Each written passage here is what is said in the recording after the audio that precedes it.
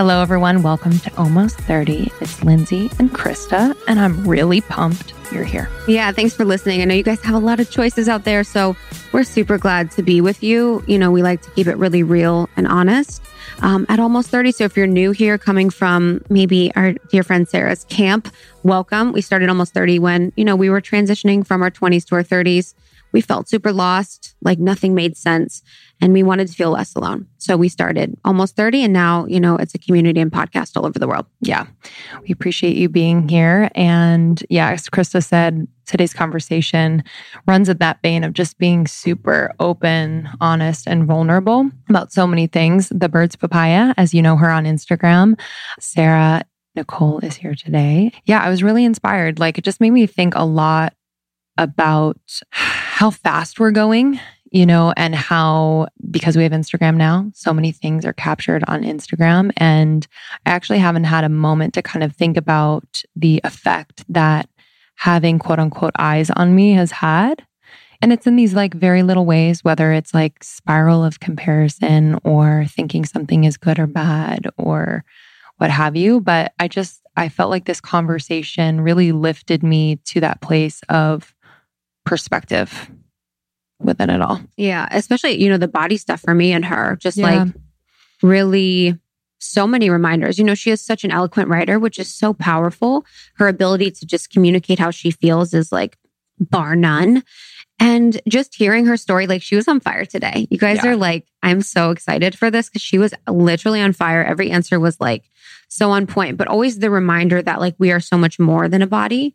We are so much more than like this programming that we have to be a certain way, to look a certain way, is just something that I'm thinking that we're stepping out of with leaders like her showing us the way. And just a point that she hasn't arrived, right? Like she is still so much in process. And that's kind of the beautiful part about it. Mm-hmm. I think sometimes, we as humans get tripped up because we feel like we're not there yet. And we haven't like conquered this issue yet or like moved all the way through a challenge. But it's just really beautiful to see someone who is still in process and yet still living in her truth, right? Because her truth is still in process, right? Like, so I just loved that part of the conversation. I also loved... Yeah, it's like permission to be in process. Yes. Yeah. And I loved her sharing just a moment with her husband. It was specifically, and you guys will hear, the whole story, but just when he touched a part of her body that like made her just feel initially so embarrassed and ashamed, and how staying in that moment and feeling safe enough to just kind of feel everything she was feeling, and then having someone like love her, in that moment and love that part of her was so healing. So yeah, that was one of my favorite moments. I know. It's beautiful. You guys are going to love it. So if you know someone that, would enjoy this conversation, a friend, family member, someone that you love, definitely pass it along for some inspiration for them today so they feel less alone. That's, how we've grown, and that's how these important messages are shared. Yeah, we appreciate you listening. And again, if you are a fan of the Birds Papaya and are listening to Almost 30 for the first time, we appreciate you. It means the most that you're here. You can also get more from Almost 30, shop almost30.com. We have courses, incredible workshops on everything from human design to aliens to intuition to anxiety. And yeah, it's just a really big resource to help you along in your evolution. We also have our merch, which is a beautiful collaboration with Danny of Daisy LA. It's sustainable, it's eco-friendly, it's low fashion, and really cool. Yeah, it's super dope and soft. And the colors are all these like beautiful pastels with these really cool original designs. Limited edition. Mm-hmm. We said it. Yeah, so you can get it at shopalmost30.com. We're on YouTube. We have our videos on YouTube. You can see this interview with our lovely guest on YouTube. And then we're also on her show. So you can do a little swap-a-roo today. Yeah, that was a blast. Thank you again, Sarah, for having us on. And we'll see you on the other side of this one. Enjoy. Yeah, we love you.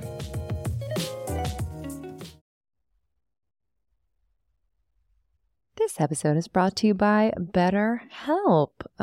Therapy, y'all. I don't know. I don't know what I did before therapy, to be completely honest with you. I think I was kind of a mess, but found it when I was meant to. But I have been going to therapy for about 6 years now, which is so crazy. So crazy, but it has changed my life, and I will continue to invest in therapy for as long as I can. I feel like it has totally made my relationships better, made my career better. I am a better mom. I am a better wife. I am a better friend. I am a better daughter and sister. Y'all, it's just the gift that keeps on giving. So if you're thinking of starting therapy, give BetterHelp a try. It is entirely online, designed to be convenient, flexible, and suited to your schedule. All you have to do, this is it. Just fill out a brief questionnaire to get matched with a licensed therapist and switch therapists anytime for no additional charge. If you get matched and you're like, not quite a fit, they make it easy and it's free to change.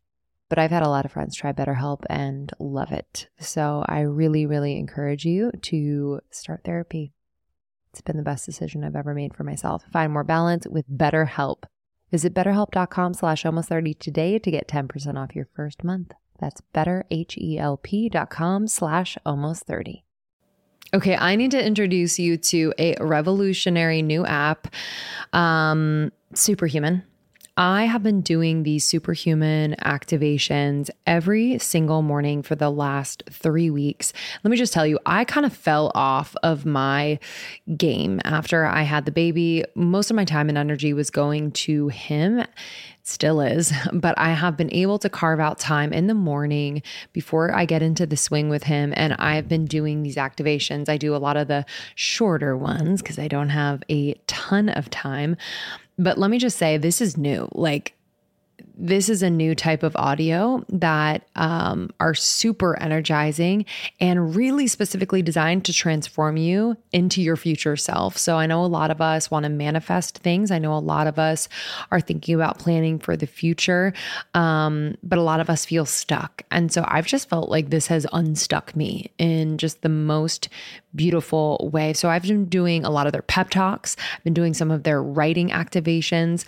This morning I did the 3 morning questions. It was a 7-minute, really vibey writing activation that I love. So I had my journal out. Yesterday I did a pep talk about tackling procrastination. There's a part of me that procrastinates quite a bit.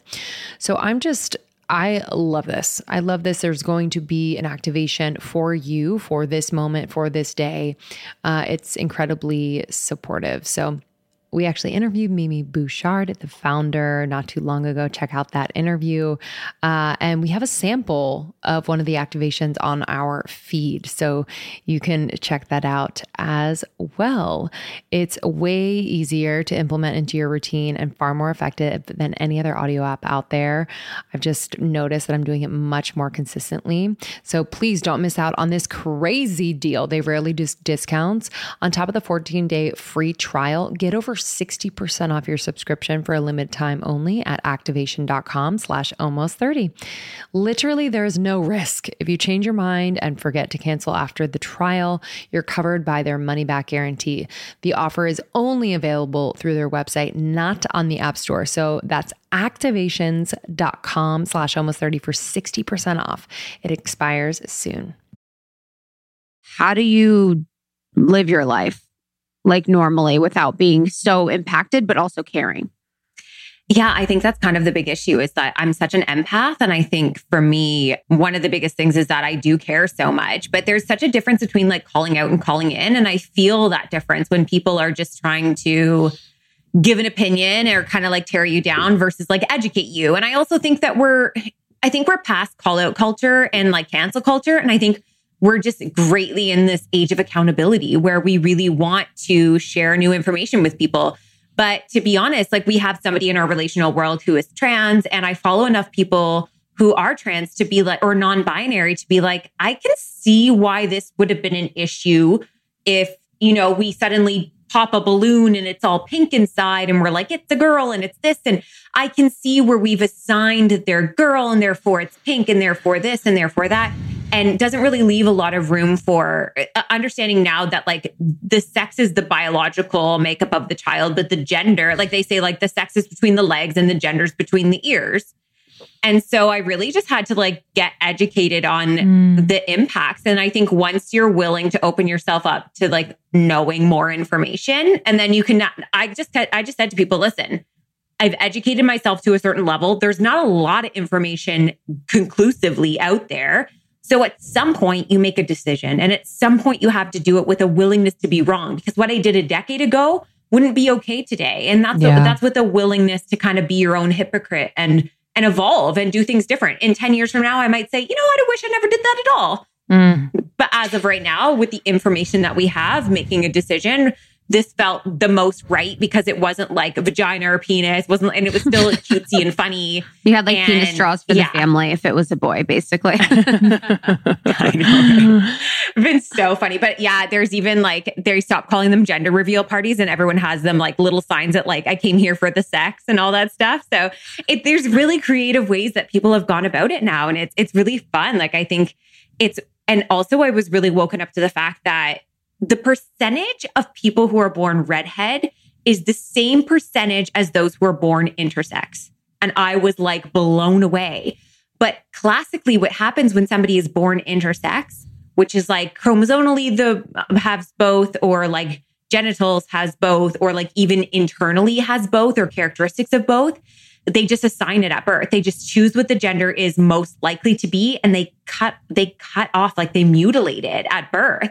So most of these people have grown up just feeling like they were this one gender or another, maybe had some confusion, but were actually assigned their gender at birth, even though it's like 1.7% are intersex and 2% are redhead. So, I mean, that's wild. Look how many redhead people I know, and I've never met somebody who's intersex, but we know that they exist now. And it's just been medically kind of swept under the rug. So even with that, I was like revealing the sex. I also had to acknowledge like there's such thing as intersex. And that's another thing to think about too. Right. So, wow. Whole new world. That point about, always evolving, and like you might have a completely different opinion in 10 years, I just think is so normal and so human. But I think online there is just this, because it's a snapshot of your life, it like, there is a, I don't know, like for your followers to kind of hold you to that. And when you do grow and evolve and change your opinion, there is kind of this like outcry, or like, wait a second, you said this. So how have you dealt with that just in general? Like, as you've learned so much, I mean, you're so dedicated to learning constantly and learning publicly. So how have you dealt with that? It's so funny because my account when I started was completely opposite from what I talk about now.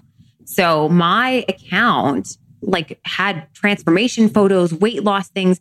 I actually left up those posts because I want people to see and experience that people can change and that opinions can change. And just because somebody in your relational world has an opinion or is behaving a certain way, or also, like me, passing on really dangerous messaging, I think it's somewhat inspiring for me to actually look back and, instead of being ashamed, acknowledge my growth. Like I felt this a lot growing up. I was a very judgmental kid. I was very insecure. And so I kind of placed a lot of my judgments on other people. I just judged people for so many different things. And I was so opinionated and easily influenced on opinions. So as I've grown up and been able to navigate what I think and what I feel and what I choose has been so freeing, because you're like, actually, I think I was wrong in the way that I thought before. And what a cool thing to be able to change. And when we talk about change, oftentimes it's told to us in such a negative thing. Like people will say it to us in such a tone with like, you've changed, like you've really changed. It's like, thank you. I have changed. Like I'm trying to really look at it as it's an evolution of self. And I think that's what I want to do. I want to look back 10 years from now and look at who I am now and be like, gosh, like, look at all the things you got wrong. And isn't it so cool that you've learned? Like failure doesn't exist if we look at every opportunity as a lesson. So that's kind of how I tried to deal with it. That's why, like, when people bring up things that I posted in the past, I'm like, yeah, isn't that wild? Like, look at evolution of self. I love that. And yeah, and especially when you do it publicly, it's like the standard is so different. And now, I think we're all kind of growing up in the age where almost everything we've done is going to be online or is online. Yeah. And it's a really beautiful thing when you approach life in that fun way where you're like, oh, how can I be wrong in the future? Or what have I, done wrong in the past? Or how have I evolved? Because the evolution is so important. And it's hard because social media has this snapshot that's like, this is you at this certain time feeling this certain way. And the next day you're different and the next day you change. So if someone comes to you, they're like, oh, she's about this, but you're now about that. So I just love your perspective on that. And I wanted to talk about like you as a kid, you know, especially around the eating and body and just like your relationship with that growing up. Yeah. I mean, I don't remember thinking about my body a lot as a child. I remember liking certain foods and disliking other foods. I remember my mom was an incredible cook and she made such amazing comfort foods. I remember diets being talked about by the adult women in my life. I remember that being a thing. I remember my sister in high school. She began suffering from an eating disorder after getting jaw surgery. So she had jaw surgery and all anybody talked about was how she was going to lose weight. And I remember this being like this huge conversation around how she was going to lose all this weight from her mouth being wired shut. And after her surgery, her face looked completely different and her body looked different. And I watched and witnessed as compliments just kind of came in like wild. And then I remember kind of watching it sort of take over. We all kind of knew there was something there. And I don't know that I ever really wanted to acknowledge it, but I also don't know that I really acknowledged a lot of disordered eating amongst our lifestyles and the people around me. I don't think that I noticed or saw it as a big thing that people wanted to be thin all the time. And I remember in high school going on a really extreme diet. I think it's at the peak of, so funny. It was at the peak of like Survivor. Do you remember like Survivor? Like Jeff Probst, when that was like, when like the cold years and it was like, yeah, Survivor like really diet. Peak Survivor times. And I was like, man, these people go on the show and all they do is they like eat rice. Like back then they got rationed rice.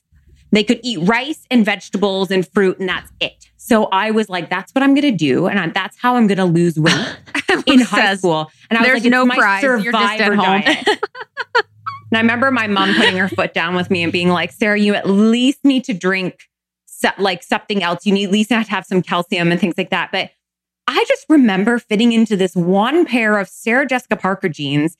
And those jeans, I still have the picture. It was like the smallest I ever got when I was in high school. And I held on to those jeans until I was about 28 or 29. Like they became who I wanted to be for the rest of my life. Forgetting that how like I literally had to eat as if I was stranded on an island to maintain that body. And so I just remember growing up as a kid, not really seeing it. But then as I began, I think as you kind of come into yourself, I developed like breasts really young. And so boys noticed me very early on. But when I started to care about the opinions of others, that's when I started to really feel and notice my body in big ways. And I was such a tomboy. So I kind of like, I wasn't really a tomboy. I used the tomboy scapegoat as like, I just wear baggy sweaters and big pants because like, that's easier for me to say that that's my style than to acknowledge what my body looks like. And I remember like joining a gym in high school and I literally just went to use their tanning beds. So I could say I went to the gym. Like I just hated it all. And it was always so weird. And then by the time I think when I got married at 19, that's when I was living in a lower income now. You're newly married. We had like no money. So the things that we were eating weren't like these home cooked meals anymore. It was a lot of packaged foods. Didn't have access to things like a gym membership or a lot of nutritional stuff. I just had to eat what we could afford. And I ended up gaining a lot of weight really quickly. And my husband was an athlete, so he was able to eat anything he wanted. I was just gaining really, really quickly. And I went on Weight Watchers when I was 19, I guess. And I remember how expensive it was. And I remember how validated I was. And I remember everything had a point. So then I just got onto counting my points of everything and eating cool containers of Cool Whip because they were 0 points. And I was like, well, that fits into my system. Still had no idea about any nutritional facts whatsoever. And by 20, I was pregnant. So that was kind of the end of that journey of that kind of diet thing until it kind of roared back in my 20s. Being married so young, having kids relatively young, did that kind of change your perception of your body? Like just having someone close to you appreciate your body, giving birth to another human being and going through that process? What was that like? Well, it's funny because most people in their 20s are like in university and they're going to parties and they're having like this great time. And I really loved that my bigger identifiers, the thing that I was finding value and worth in was that I was this young wife and that I was this mom and I had this thing that nobody else had. So I really ignored red flags of the relationship. I ignored a lot of like, maybe I should do something else with my life in my 20s. And I just zoned in on, I'm going to be this wife and mom. This will be my identity. So when I got pregnant with my daughter at 20, it wasn't long. It was actually a couple weeks into the pregnant, like when I started expanding, that my first stretch mark showed up. And I remember I had told my group of girlfriends and my sister had taken a picture and somehow that picture went to my parents. And back then you emailed everybody everything. And like my family just emailed out this whole picture. And I remember just finding out that everyone had seen, I think it's like 2 stretch marks, which is so funny when I look at myself now, but it was horrific. I was mortified and I was grieving over a body that I felt like I didn't even get a chance to get to know. I barely knew who I was. I had fluctuated in weight already from these crash diets over and over, then like being in a new financial situation to gaining weight and then being pregnant at 20. It was just like a huge ride. And being pregnant though, I felt, oh my gosh, now nobody's looking at me and what my body looks like. It's now that I'm pregnant and I have this like other thing that I care about, this other entity. And my body, I loved it when it was pregnant because it felt so purposeful. It felt so meaningful, which is wild because it was always meaningful. It was always purposeful. But this was the first time that I saw it as serving. And so when those stretch marks happened, and then when I gave birth, that was really hard because nobody else I knew had stretch marks. I'd never seen them. And it took me about 8 years until I ever saw another woman with them. So I spent almost a decade in this like quiet pain of thinking that I was completely deformed. And I've kind of compared it to when you go to a party and there's balloons everywhere and it's so decorated and so celebrated. And when the party's over and that balloon deflates, nobody is excited about that balloon anymore. And that's how I felt. That's how I felt I looked. I went from being this balloon in this party in this celebrated body to feeling deflated and to feeling discarded and not feeling like I had this value anymore. So what do you do when you lose that value? Well, I got pregnant again and then I got pregnant again. And then I finally, after my third, I was 225 pounds.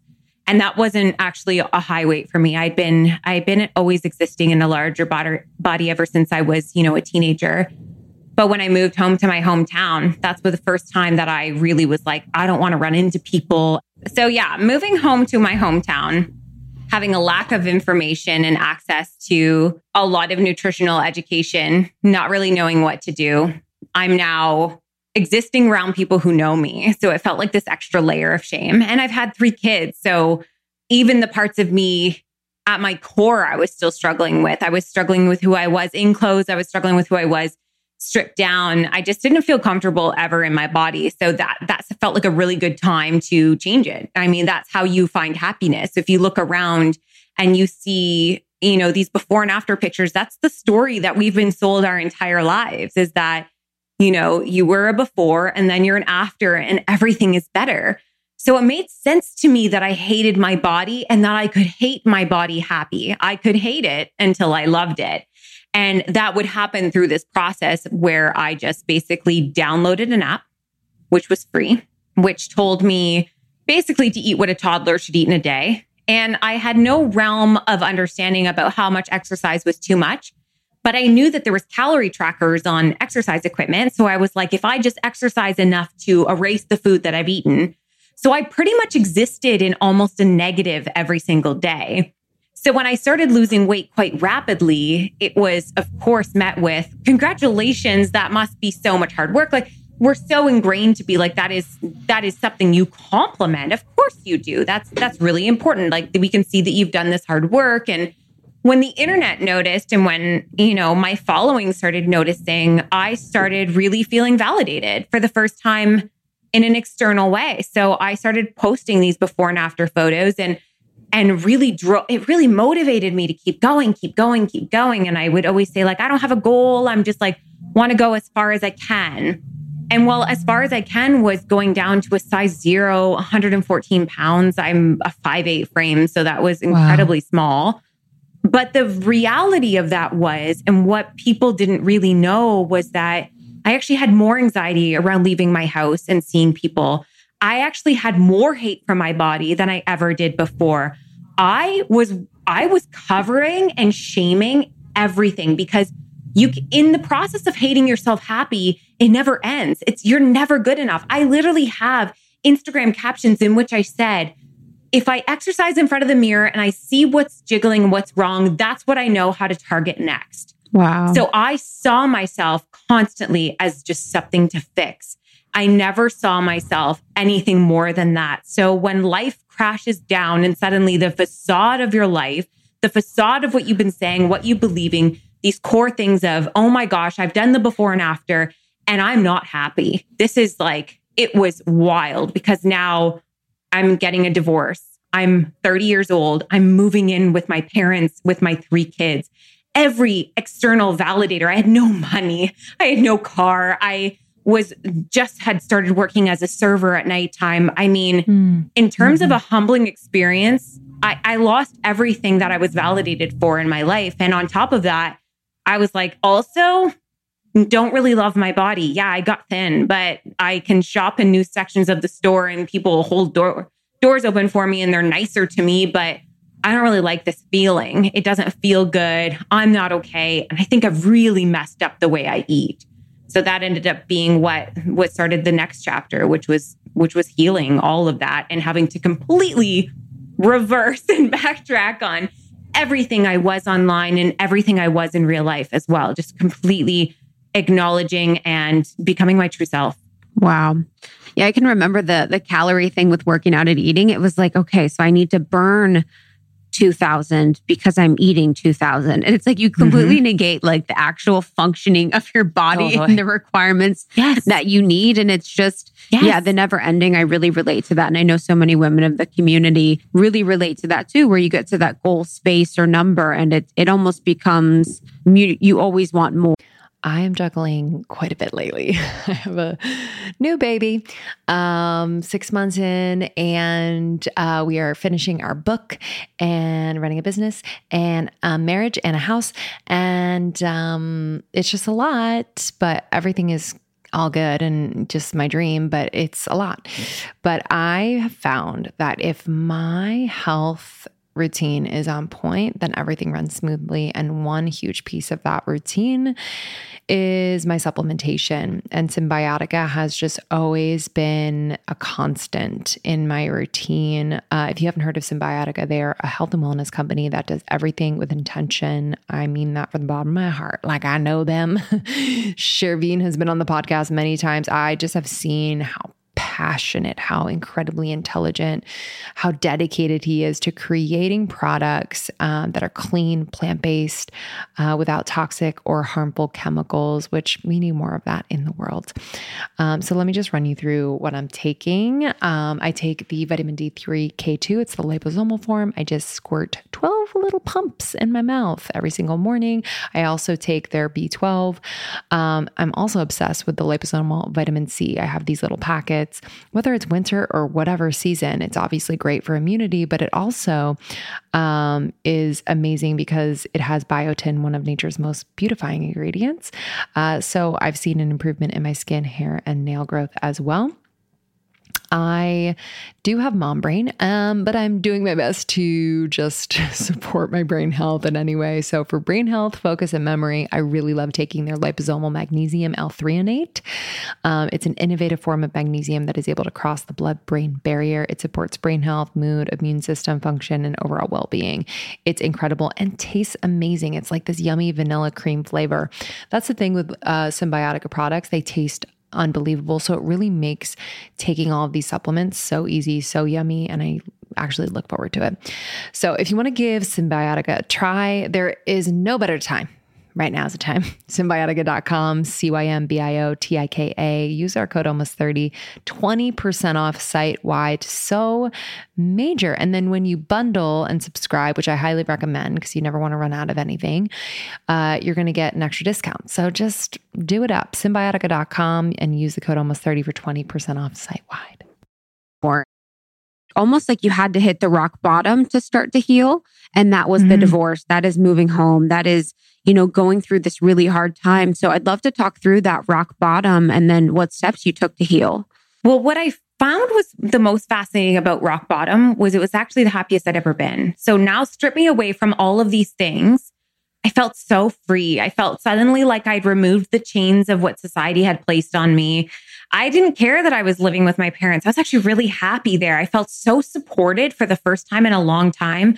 My kids were actually adjusting really well. I loved my job. I actually got a second job within a couple weeks at like this dream place. And I felt beyond like the body stuff, which I knew I was still kind of working through.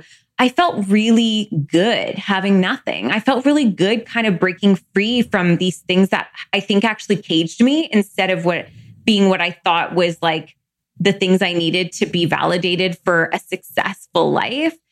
And so that was a really interesting time. But it also, you're right, like at rock bottom, it's just an opportunity to build a new foundation and to go up from there. And I love analogies, but when I think about it and I think about my life before, I almost think as if I built it on foundations that were not stable. They weren't structured well. And I kept building upon that, and it's always going to crumble. It's never really going to stand firm and tall and well. And what happens when you do a rebuild, and why I think people need to be not so afraid about a rebuild, is that you never build the same way again. You would never put down the same foundations. You wouldn't use the same materials, the same walls.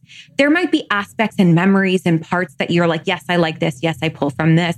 But overall, that's not what I did. It was a complete revamp. It was actually looking and saying, what do I want? And who do I want to be? What does that look like? And I hadn't asked myself that ever, because getting married at 19, I went from my parents' house into being married. So I kind of answered to parents to answering to a husband. I never really took time to ask myself, who are you? What are your opinions? And I remember when I went to therapy in my 20s, gosh, therapy is the best thing ever. And I always thought I didn't need it. Same. But, right? I even went this past year resistant. and I was I'm not actually coming because I need anything. I just thought I'd check in, and I got there and I'm just just sob. It's the classic when you're I don't even know what I'm going to talk about today. And you're like, Jesus Christ. If the stuff comes up, you're like, what? I know. Where does that come from? Where was that? I think it's because it's the how are you isn't something that you just have to I don't know, pacify somebody with an answer. You're like, how really am I? This is how I really am. But when I went to therapy, it was such a fascinating experience because I'd never done it before. And I thought I went because I needed to repair my marriage and do all these things. And what ended up happening was really finding out who I was and figuring that out. But the one thing she said to me is, Sarah, you don't have an opinion. And I was like, well, I have opinions. And she's like, well, they're usually everybody else's. You are so good at sponging. She's like, you're a sponge. You're sponging everybody's opinions for you. You're doing what you think everybody else wants. And you're having a really hard time expressing what you want. And I remember she challenged me to do one thing on my own. And I took a trip to Chicago by myself. And I remember it was the first time I'd left a house by myself without kids, took a train and did all of these things. And it was so terrifying. I was so full. I couldn't even drive on a highway or drive a car very far at all. I was anxious about everything. So the fact I even was able to fly for one and get on trains and walk around a city I didn't know by myself was absolutely huge. And at the end of it, I felt like a full human being. And I thought, this is what I've been doing wrong, is I've literally been trying to fill everybody's cups constantly, just watering everybody else's gardens and wondering why I've got so many weeds in mine. Why am I suffering? Why am I thirsty? Why am I this? Why am I that?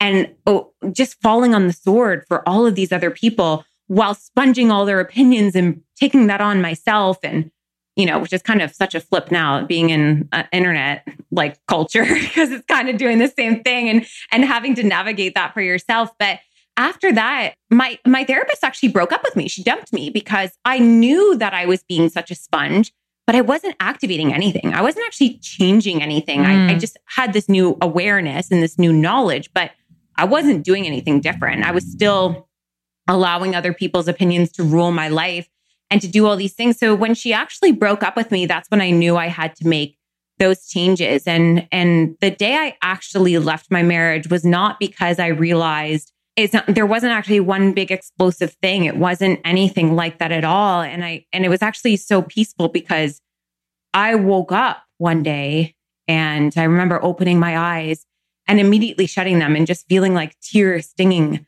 my face and just feeling like that was the last thing I wanted to do was wake up. And that's the problem, is that when you're falling on the sword for everybody else, you forget how many swords end up in you. And here I was just trying to hold everything together, hold everybody together. And I was waking up not wanting to be alive. I didn't feel suicidal, but I just didn't want to exist. And I didn't know what to do with that. But I did know that very day that if I didn't do something immediately, the people that I was falling on the sword for weren't going to have me anymore. So I was trying to hold all these things together. And one way or another, I was fading away very, very quickly. And so it was a very calm Wednesday in November. And I called my mom and she came and got me and we picked up the kids and she gave me, story always makes me cry, but we sat down and she said to the kids, I was kind of crying and they were crying. And we were just having this moment. It was actually quite beautiful. It wasn't traumatic the way that I remember it. It was a very sweet moment for us as a family. But she sat there and she looked at them and she said, you know, when you're on an airplane and the oxygen mask drops down and they always say mom has to put it on herself first before she can help anybody else. And she goes, that's what mom needs to do right now. For the first time, she needs to put the oxygen on herself. Because if mom doesn't put it on herself, she's never going to make it out with you anyways. So we all got it. Nobody makes it, right? And I think that's what we forget. It feels so selfish when you're on an airplane and they explain that. And you're like, you have to put it on yourself first. And I'm always like, I would never be able to do that. Never could do that. I always have to put it on my kid. You forget, well, who's carrying out the kid? And if you don't make it, who carries them out? Who helps them out? You have to put it on yourself first. You absolutely have to. It's not a question. It's a matter of survival. And so when she said that, it just woke me up to literally everything. It was like, this isn't me being selfish. This isn't me ruining anybody's lives. This is me building a new foundation. This is me breathing. This is me watering that garden and doing it in a way that everybody benefits. Everybody makes it out. Nobody falls on a sword. We all get it through this so much better. So I don't even know why I got to that trail or where I ended up from that or what question we even asked, but no, the healing. Thank you for sharing that. Oh, the healing. Yeah. What a mom. That was the, yeah, she's like mother. It's like Martha Stewart and Mother Goose merged into one human being. And that was like my mother. I was raised on like weekly themes. Like we had Butterfly Week. No way. Like Teddy Bear Picnic Week. She was incredible. A teacher? She was an ECE. So she ran a home daycare for 25 years, but ran it like a school program. So I grew up just like everything was, we had like Pioneer Week when we learned how to like churn butter and stuff. Oh, it was the best. I had just a magical childhood. So, and I'm nothing like her in that regard. Like she comes over to my house and I'm just always like, I'm so sorry. I'm so sorry for the mess. But I'm like, this is actually how we live. Honestly. It's so crazy. She's like, I come over here all the time. She legitimately came over yesterday to pick up my girls and take them out for a little while when I was working. And when I hear her in the house and I was like, don't clean anything. And she's like, I'm not. And Gemma's like, my daughter Gemma, she's like, she's doing the dishes. And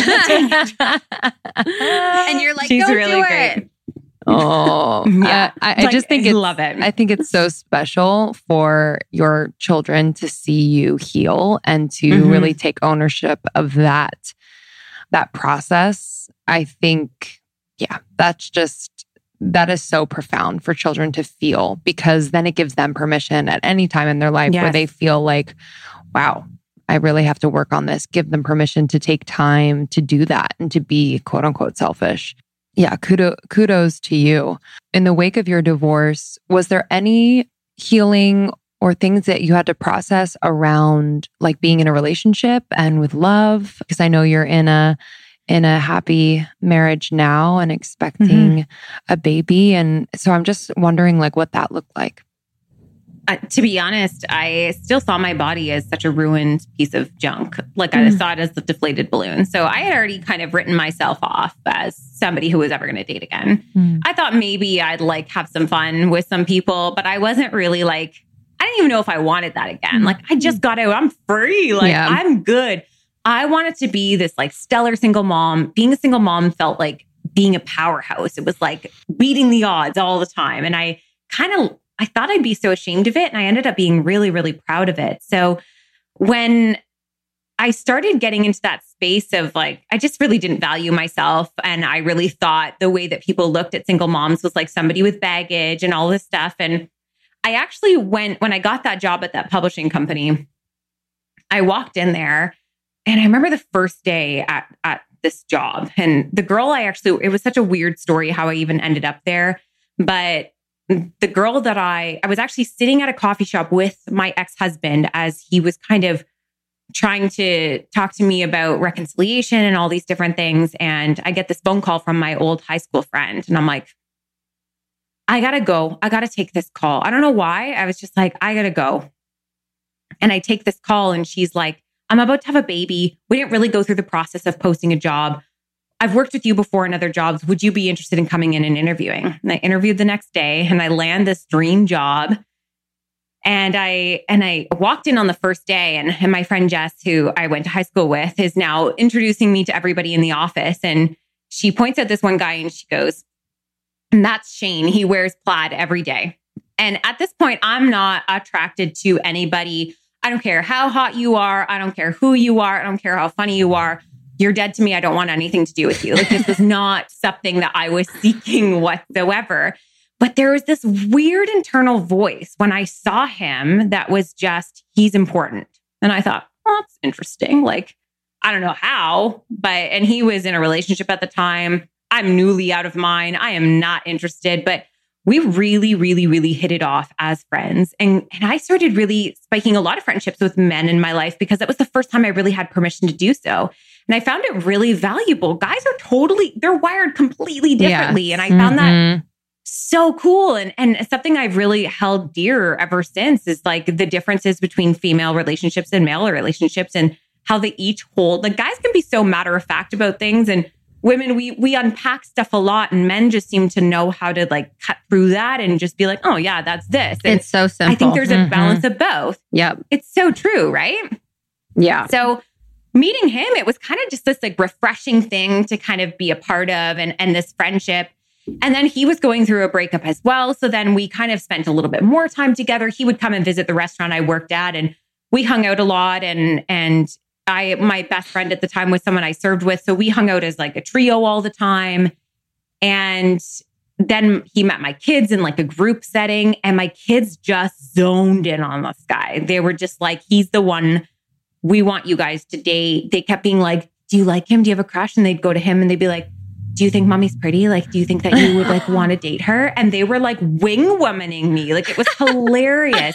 They were gunning for this relationship to happen. What? So finally I don't even know how long in, it was the following year, we finally were like, I almost don't even think there was a transition from us like being just friends to like being a couple. It was just like this matter of fact movement. And the kids, when we like verbalized it to them, were completely overjoyed. Like just so stoked. It was like, but this is what it was. I feel like my life was existing off the tracks. And so the moment that my life started getting on the tracks and how I see it is it went from being this clunky, forced, difficult movement forward in life to being click, click, click, click, click on the tracks. Here I was on getting my dream job. I was happy. I was actually gaining weight and feeling comfortable in that and eating food and feeling nourished and still struggling. Like I don't mean to paint it as like the easiest thing ever, but I still, even within dating Shane in the beginning, he really helped me see us more instead of being like this baggage, saw us as like this Costco pack. Like we were the deal of the century. He's like, this is awesome. And meeting people, I remember there's this one couple that we met along the way And she was like, so you have 3 kids and he has none? And I'm like, yeah. And she looks at him. She's like, you are so lucky. That is so cool to be able to just like date somebody and then also get their kids as part of the deal.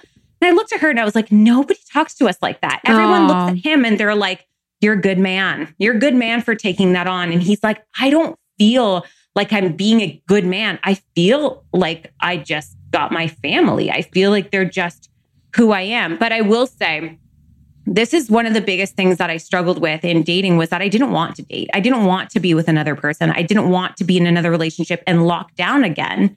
So this freedom of choice was huge for me. I really needed to know that I had choice at all times. So it scared me when the kids came into play. It scared me when they were now part of this equation. And it took Shane sitting, like one day I had put them to bed and I had to run upstairs to bring something to them. And he blurted out, he's like, I love them. And I said, what? And he's like, I just want you to know that I love them and that you don't have to worry if like we don't work out. I'm going to be there for them for the rest of their life as long as they'll have me. So don't worry about that. That's off your plate. And I was like, okay, first of all, who the hell are you? But it really did. It took that pressure off. I now acknowledge that it no longer was my responsibility to hold this relationship together for the sake of everybody again. He now had an external relationship with the kids and a relationship with me. And these things were potentially a package, but also independent on their own and not reliant on us being a romantic couple in the middle. And that choice given back to me was the reason I felt good about moving forward and felt really confident in moving forward. And as for my body, I mean, Shane's never even dated anybody with kids before. So dating somebody with 3, I mean, I was literally like, is my vagina too loose? Like I was wearing t-shirts in the bedroom. I'm like, are my nipples different? Like I was just like asking so many questions. I didn't want him to touch my stomach. I was like, don't come near me. Like it's all so weird. And he's like, he's like, everybody is so different, but like you being a mom doesn't make you all that much different than you think it does. You've really put that in your head. And so he kind of was very good at never acknowledging. He would always say that like he thought it looked good and stuff like that. But I mean, I had to gain probably 30 pounds in the first like 2 years of us dating. He never said anything about it. He never said a thing. He never said if I looked good or bad or different. He never acknowledged anything. He just loved me consistently through it. And it really helped me to not feel like that was such a thing. And it also really helped me that, you know, when I said I needed all the scales out of the house, like he didn't combat me or anything. He's like, then we get the scales out of the house. Like that's just what we do. It felt really, really supportive. And he also was very good at kind of being that voice of reason, that really good, what guys do best, that cutting through the crap. And I remember he said to me, you know what? He goes, my body probably goes up and down 30 pounds every couple of years. He goes, all the time. And he goes, you know what? That's life. It ebbs and flows. So does my body. And I said that quote probably 50 times to people over and over. Like, yes, life is ebbing and flowing. So does our body. Why can't we see that? Why am I holding on to these genes that I had when I was 14 and holding myself to that standard and not acknowledging the ebbs and the flows and the evolution of a person and saying, just buy a new size, let it fit you later, ebb and flow.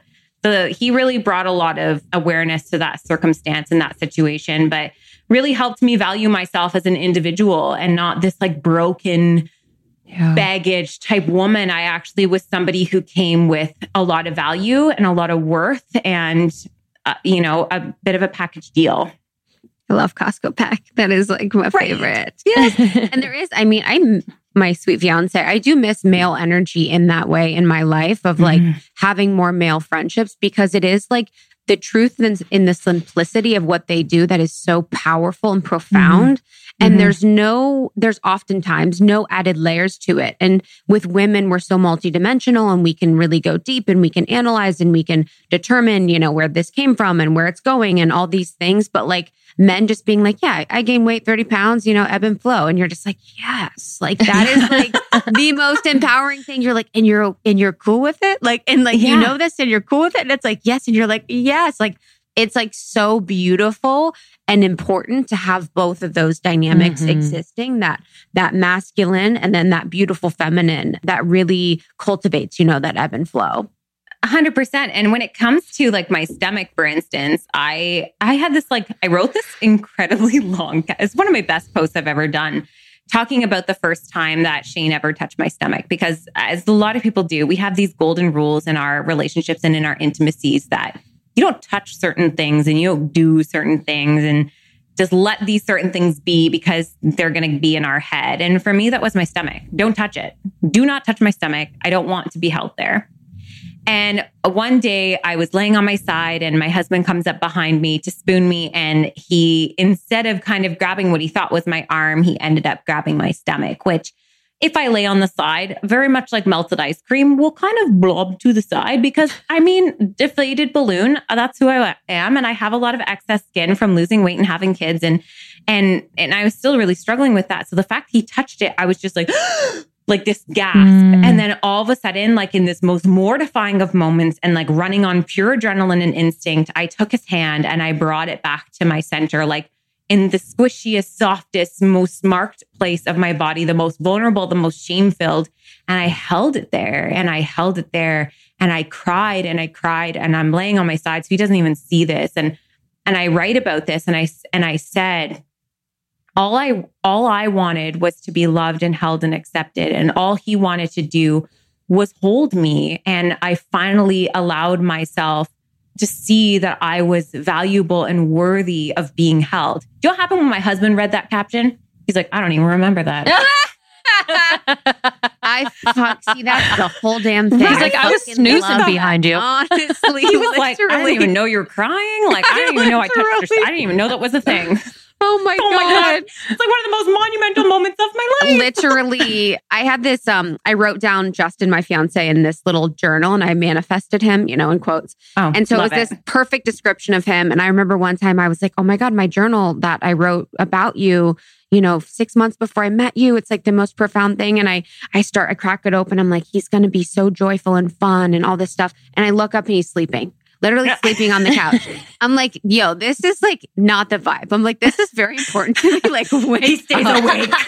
Literally. And I was getting so emotional. I'm like, oh yeah. And then we did that, like whatever. But that makes me so happy for you. Oh yeah. Yeah. It was a really good wake up call and just really kind of brought me full circle for like, what the heck I put so much energy and time into, and how many times I had to like hide my cellulite by like walking backwards out of a room and keeping my shirt on and hide. And really, once I let go of that, do you know what happened is just, I actually got to experience true intimacy. And I enjoyed sex was so much better when you don't give as many fucks about it all and like just really got to enjoy it.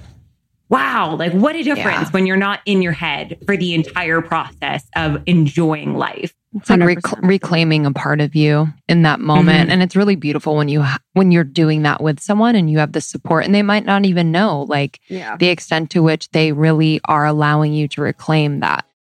You are just so loved on Instagram, and I just think you do such an incredible job of sharing your story and just kind of your constant learnings and being so open and vulnerable. And I'm sure you get this a million times over every single day.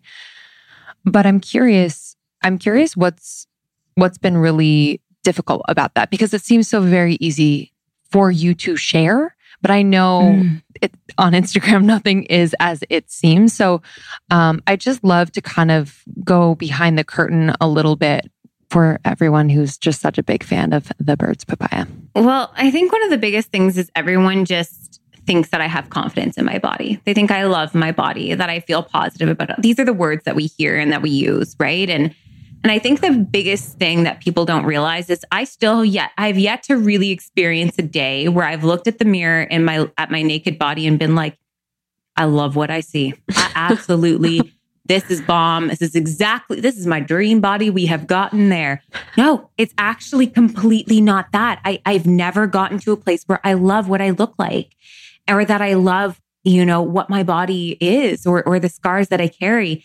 I respect it. I respect my body. When we talk about self-love, so many times we expect emotion, and it's very similar to external relationships that we have. We expect these sparks all the time. We want the romance. We want this. We want that. And those things are valid and they're real, but they're also not consistent. They don't stay.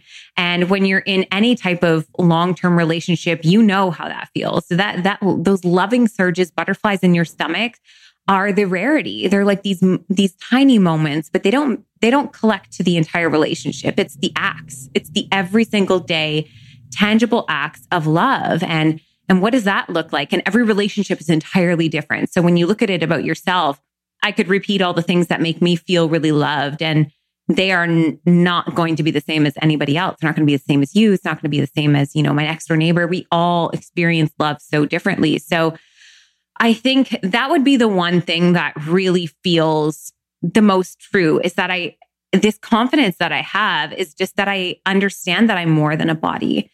It's that I understand that I don't want to go back to existing in a time and space to which I didn't go to the beach with my kids because I worried about what I looked like. I don't want to choose to not show up and exist in my own memories, because I know now we only get these once.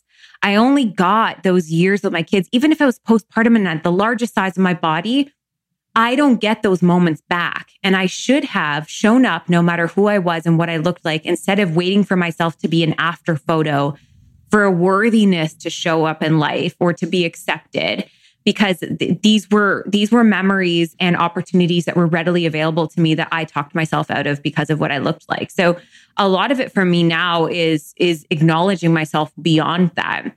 And I would say the other thing when it comes to Instagram is like, I think everybody thinks that once you like hit a certain size or a platform, that you must like feel that, and I'm genuinely like the same person that I've been forever.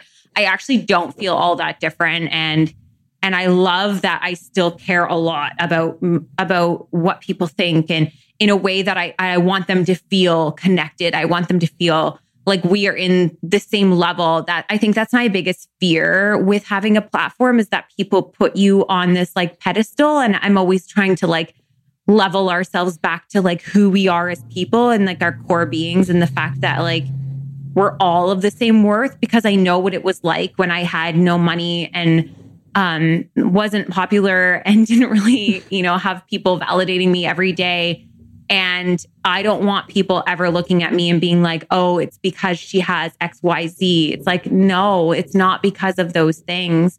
And so I've really had to work at myself to kind of allow myself to not feel like I'm a bad person because I'm no longer living in a dark space of life, that it's okay for me to be in a better season, that I can accept good things, that I'm allowed to have success. I'm allowed to make money. I'm allowed to not be somebody in debt or struggling or this single mom, like all of these things that I felt like I really connected with people when I was like an underdog. And I think I really struggled. Yeah, that's like, I think that's a feminine wound too. That's like needs healing. Yeah. Mm-hmm. So it's been really hard. Like I remember when I hit 1 million, I almost felt a little guilty. Like I felt a little like, I don't want people to be sad. I don't want people to feel this or that. And I also didn't want the pressure to like have to keep performing in that way. So I think that's the one thing that's been really, really hard, quite honestly, is just being true to myself and knowing that I'm still the same person at the core, but also giving myself permission to grow past and grow past those dark spots and not have to live those places anymore. And I know a lot of people found me in those down times, like when I was really struggling in my body, when I didn't have any confidence, when I didn't really know what to do, when like those first peaks at like what my stretch marks even looked like. And before I ever ended up like on the side of a bus or a cover of a magazine, I mean, there was so much work in that. And so stepping through to this side, I think it's been hard for me to be okay with being okay. Yeah, I think that's huge. And I think that's so important with the female experience. And I think we really witness that a lot, where there is shame around success sometimes. It's like our whole lives we're clawing to get to this place where we feel like we're there. And you realize when you're there, you're never really there. But then there's also the pressure of like others around you, feeling like you're going to make them feel bad or sad because you have success, you have perceived success. And when you were talking, I wrote down about, how you were speaking about how you always want to level with your audience and you always want to make them feel like they're not alone. And by sharing really honestly and vulnerably, but then there also too is sometimes when it's like leveling, sometimes is dimming. And I think it's really hard to find a balance online where you're like, I want to be really honest all the time about when you're struggling, but I also want to be really honest about when I'm doing really well and when I feel well. And, the ability for people to support you on both ends of that is so important. And I just think it's really important that you talk about that, that you talk about even feeling like a little bit of like, oh my God, I hit 1 million. Like, are people going to be sad? Because I even relate to that with like my body, and even having men look at me when I was like younger or something, I would always feel bad because I'm like, oh my God, they might have a girlfriend, or they might have a wife, or someone likes them and they're looking at me. It's like a weird thing that I would always like feel ashamed with how I looked if I was ever getting male attention, because I was so worried about them having a female or like a woman that they were dating or married to, because I knew they'd feel bad about it. It's like a very weird thing, but women always find good ways to like justify and have shame. And it's just like heartbreaking. I think there's a lot. The one thing I ended up having to do, we talked yesterday when we were doing my pod about, toxic friendships and life edits. And the one thing that I really struggled with was, I really love being a woman who supports women. And you know what? I deal with jealousy. I have to check that a lot of times too. Sometimes I see somebody do something that I've wanted to do my whole life, and it's hard to take that second to kind of digest and be celebratory for her, and acknowledging that that's maybe the experience of what a lot of people have had to do with me as well. I had a really fast growth in 2019. Big part of that being that I was able to quit my job in that publishing company and work for myself. So I ended up dedicating half of my full-time day to being in the comments and DMs and really spending time on creating content. So yeah, this growth came with giving myself this room to grow. But I was reading this really powerful article, and it was all about the power dynamics of women and why a lot of times we struggle because we want to be on the same level as each other all the time. We want to feel the power dynamics are equal. I think it was this article in Forbes, and I've read it probably 20 times, and I've sent it to so many friends when they've struggled in the same way. Like, I have a friend who's just not happy for me, or I have a friend who's gotten really distant now that I've had success, or, I'm going through a divorce and suddenly people are just going, like, they're going the other direction. And what is going on? And it just comes back to like these power dynamics, and why sometimes it's really hard for women to support women, because a lot of times we start friendships when somebody is in the weeds, and it's really hard to get there and garden with them and be a part of that flourishing garden, especially if we're still in the weeds and we're still in that point.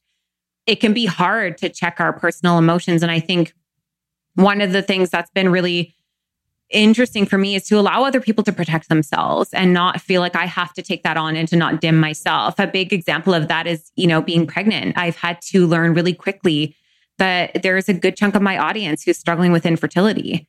So I immediately took that on with so much guilt and like, how do I hide my pregnancy? How do I dim my joy with this? How do I wanted to take on their pain instead of having conversations and saying and disclosing to like everyone that basically this is now a big part of my life and this is the chapter I'm in, and I want to be authentic, and I also want you to feel safe here.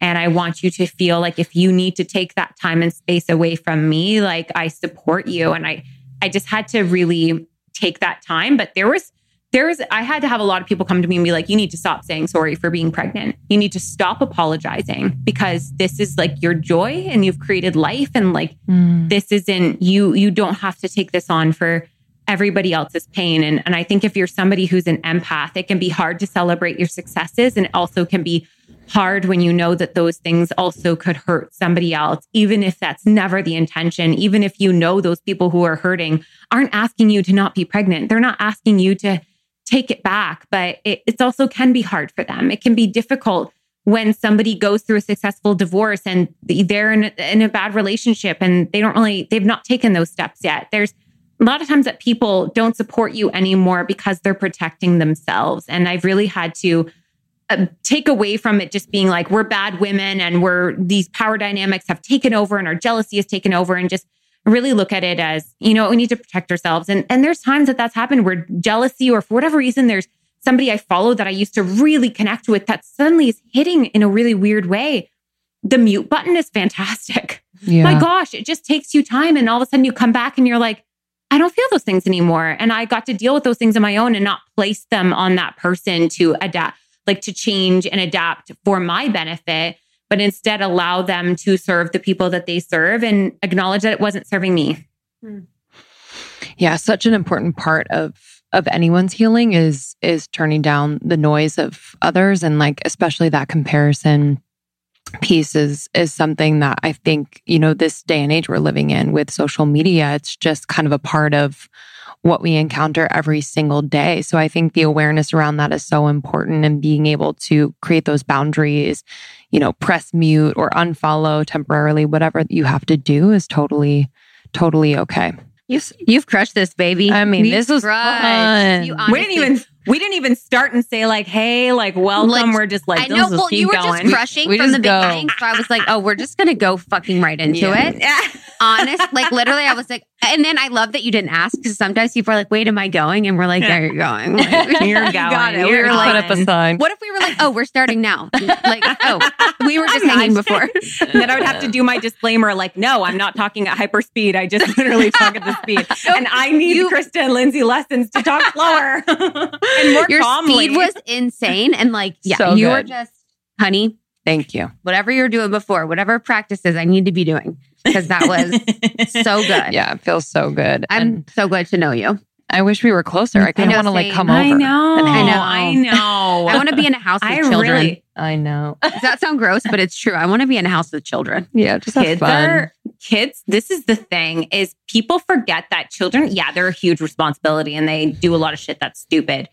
But we forget that it also brings you back your childhood. My husband, when we were dating, that was a big thing. He was like, I forgot what it was like to like go to a playground. He goes, I can't do this as an adult, but now that there's kids around, I can go. You can go to theme, like you can do all of these things that like riding on roller coasters with a kid, 100% better experience than just like going on your own or with a friend. And you forget how much that children bring. So now that I share custody, that's the one thing, like there is this like space and like this adultiness that happens when they're not here. And when they come home, it's so messy when they come home, and their shoes are everywhere and they're all like preteens and teenagers now.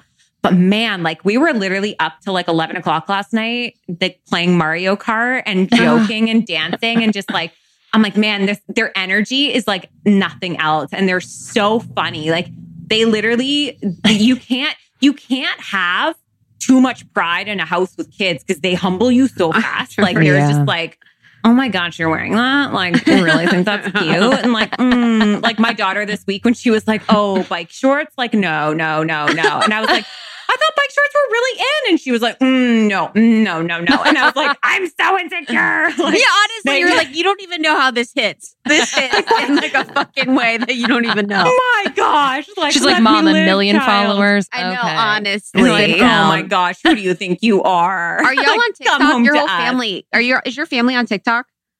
Oh, yes. They're very much on TikTok. I went on there for a hot second, but it was so frustrating. That's the one problem with like, if you are a body that's not a certain aesthetic. So for me, I actually got flagged because my cellulite, my stretch marks were constantly violating. I literally was just in a bathing suit and like my face right now. Everyone listening needs to see my face right now. What? It's completely deadpan. I've said it once. I'll say it again. TikTok, if you look at the page, like you will look at the algorithm of TikTok is very, very troubling. It's all children and they all look a very certain type of way. And that doesn't surprise me at all. It's a very dark space that is like very skewed. Yeah, there's also a lot of information out there that says that they target towards higher incomes. They target towards white, rich, and, these young aesthetics. So if you were in a larger body, I mean, I'm a size 8 for Pete's sake, and my body got taken down. And it took me like an hour to get that dance together. Like, that was not fun for me. Whoa. And, like, I was just like, this is not where I'm going to put my time and energy. But they find TikTok very entertaining. My daughter is a cosplayer. So my oldest is really into cosplay. And she's very good at it. It's ridiculous. Nobody should be able to put lashes on like that. It's not fair. You should have them still springing up when you go out for lunch with girlfriends. And she can have them last all day through conventions. And so frustrating. But she does these really elaborate cosplay things. So there's this whole like for social media, when we talk about social media and kids, everyone assumes it's negative. Yeah. And it's my daughter went from being this really anxious, insecure kid to like finding her people. She found people who were just like her and found community and really became this confident creator at such a young age, doing something that I still really don't understand. But hey, I show up with my camera every week and I help her shoot and I support her and I bring her to these conventions and all these things that I really don't understand. But I think that understanding is so secondary to support. And I think that's what I've tried to emulate with them. And so for her, watching her do this, like the TikTok cosplay community seems like a really cool, positive space. So I've really enjoyed that. My other daughter, she's only allowed to have she's only allowed to watch. She can't post anything. So her love language to me, I swear, is sending me TikToks she thinks are funny. And when I told the kids we were having a baby, she was like, oh, the TikToks. This is your reaction. These are the TikToks I'm going to make with this baby. I'm like, oh, wow. Oh my God. I'm so fun. Well, thank you so much for your time. Yeah. We know you're so busy, but this was a blast. I actually felt yesterday after we were talking, I walked away and I was in a different mood. I was in a different mood, right? Same. This felt really good today. I actually I had a whole clear calendar except for this today. And I was just actually stoked. This was a blast. I don't know. I think it's nice stepping into spaces that you feel good in. And I think you guys have really cultivated that. So I was very honored to come on. You.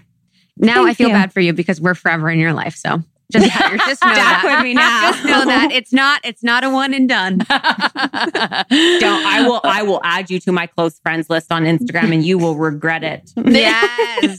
I cannot wait. It's usually me peeling off my boob tape, but my girlfriends are always like, Sarah. I'm like, sorry. This is what we do. My favorite. Oh, all right, honey. Jen. We love you. Right. We'll talk to you soon. Love you so much. Bye, guys.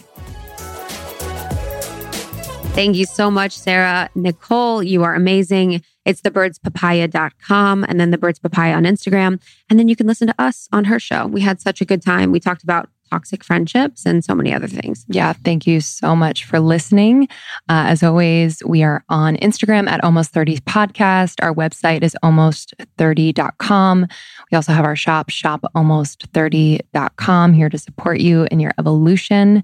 We appreciate you listening. We'll see you next time. Yeah, thank you so much. And if this was sent to you by a friend, we want to thank them too. Or if you're sending this to friends, we really appreciate it. That's how we've grown. And that's how these important messages and guests get shared. So we'll see you next time every Tuesday and Thursday. Love you. Bye-bye.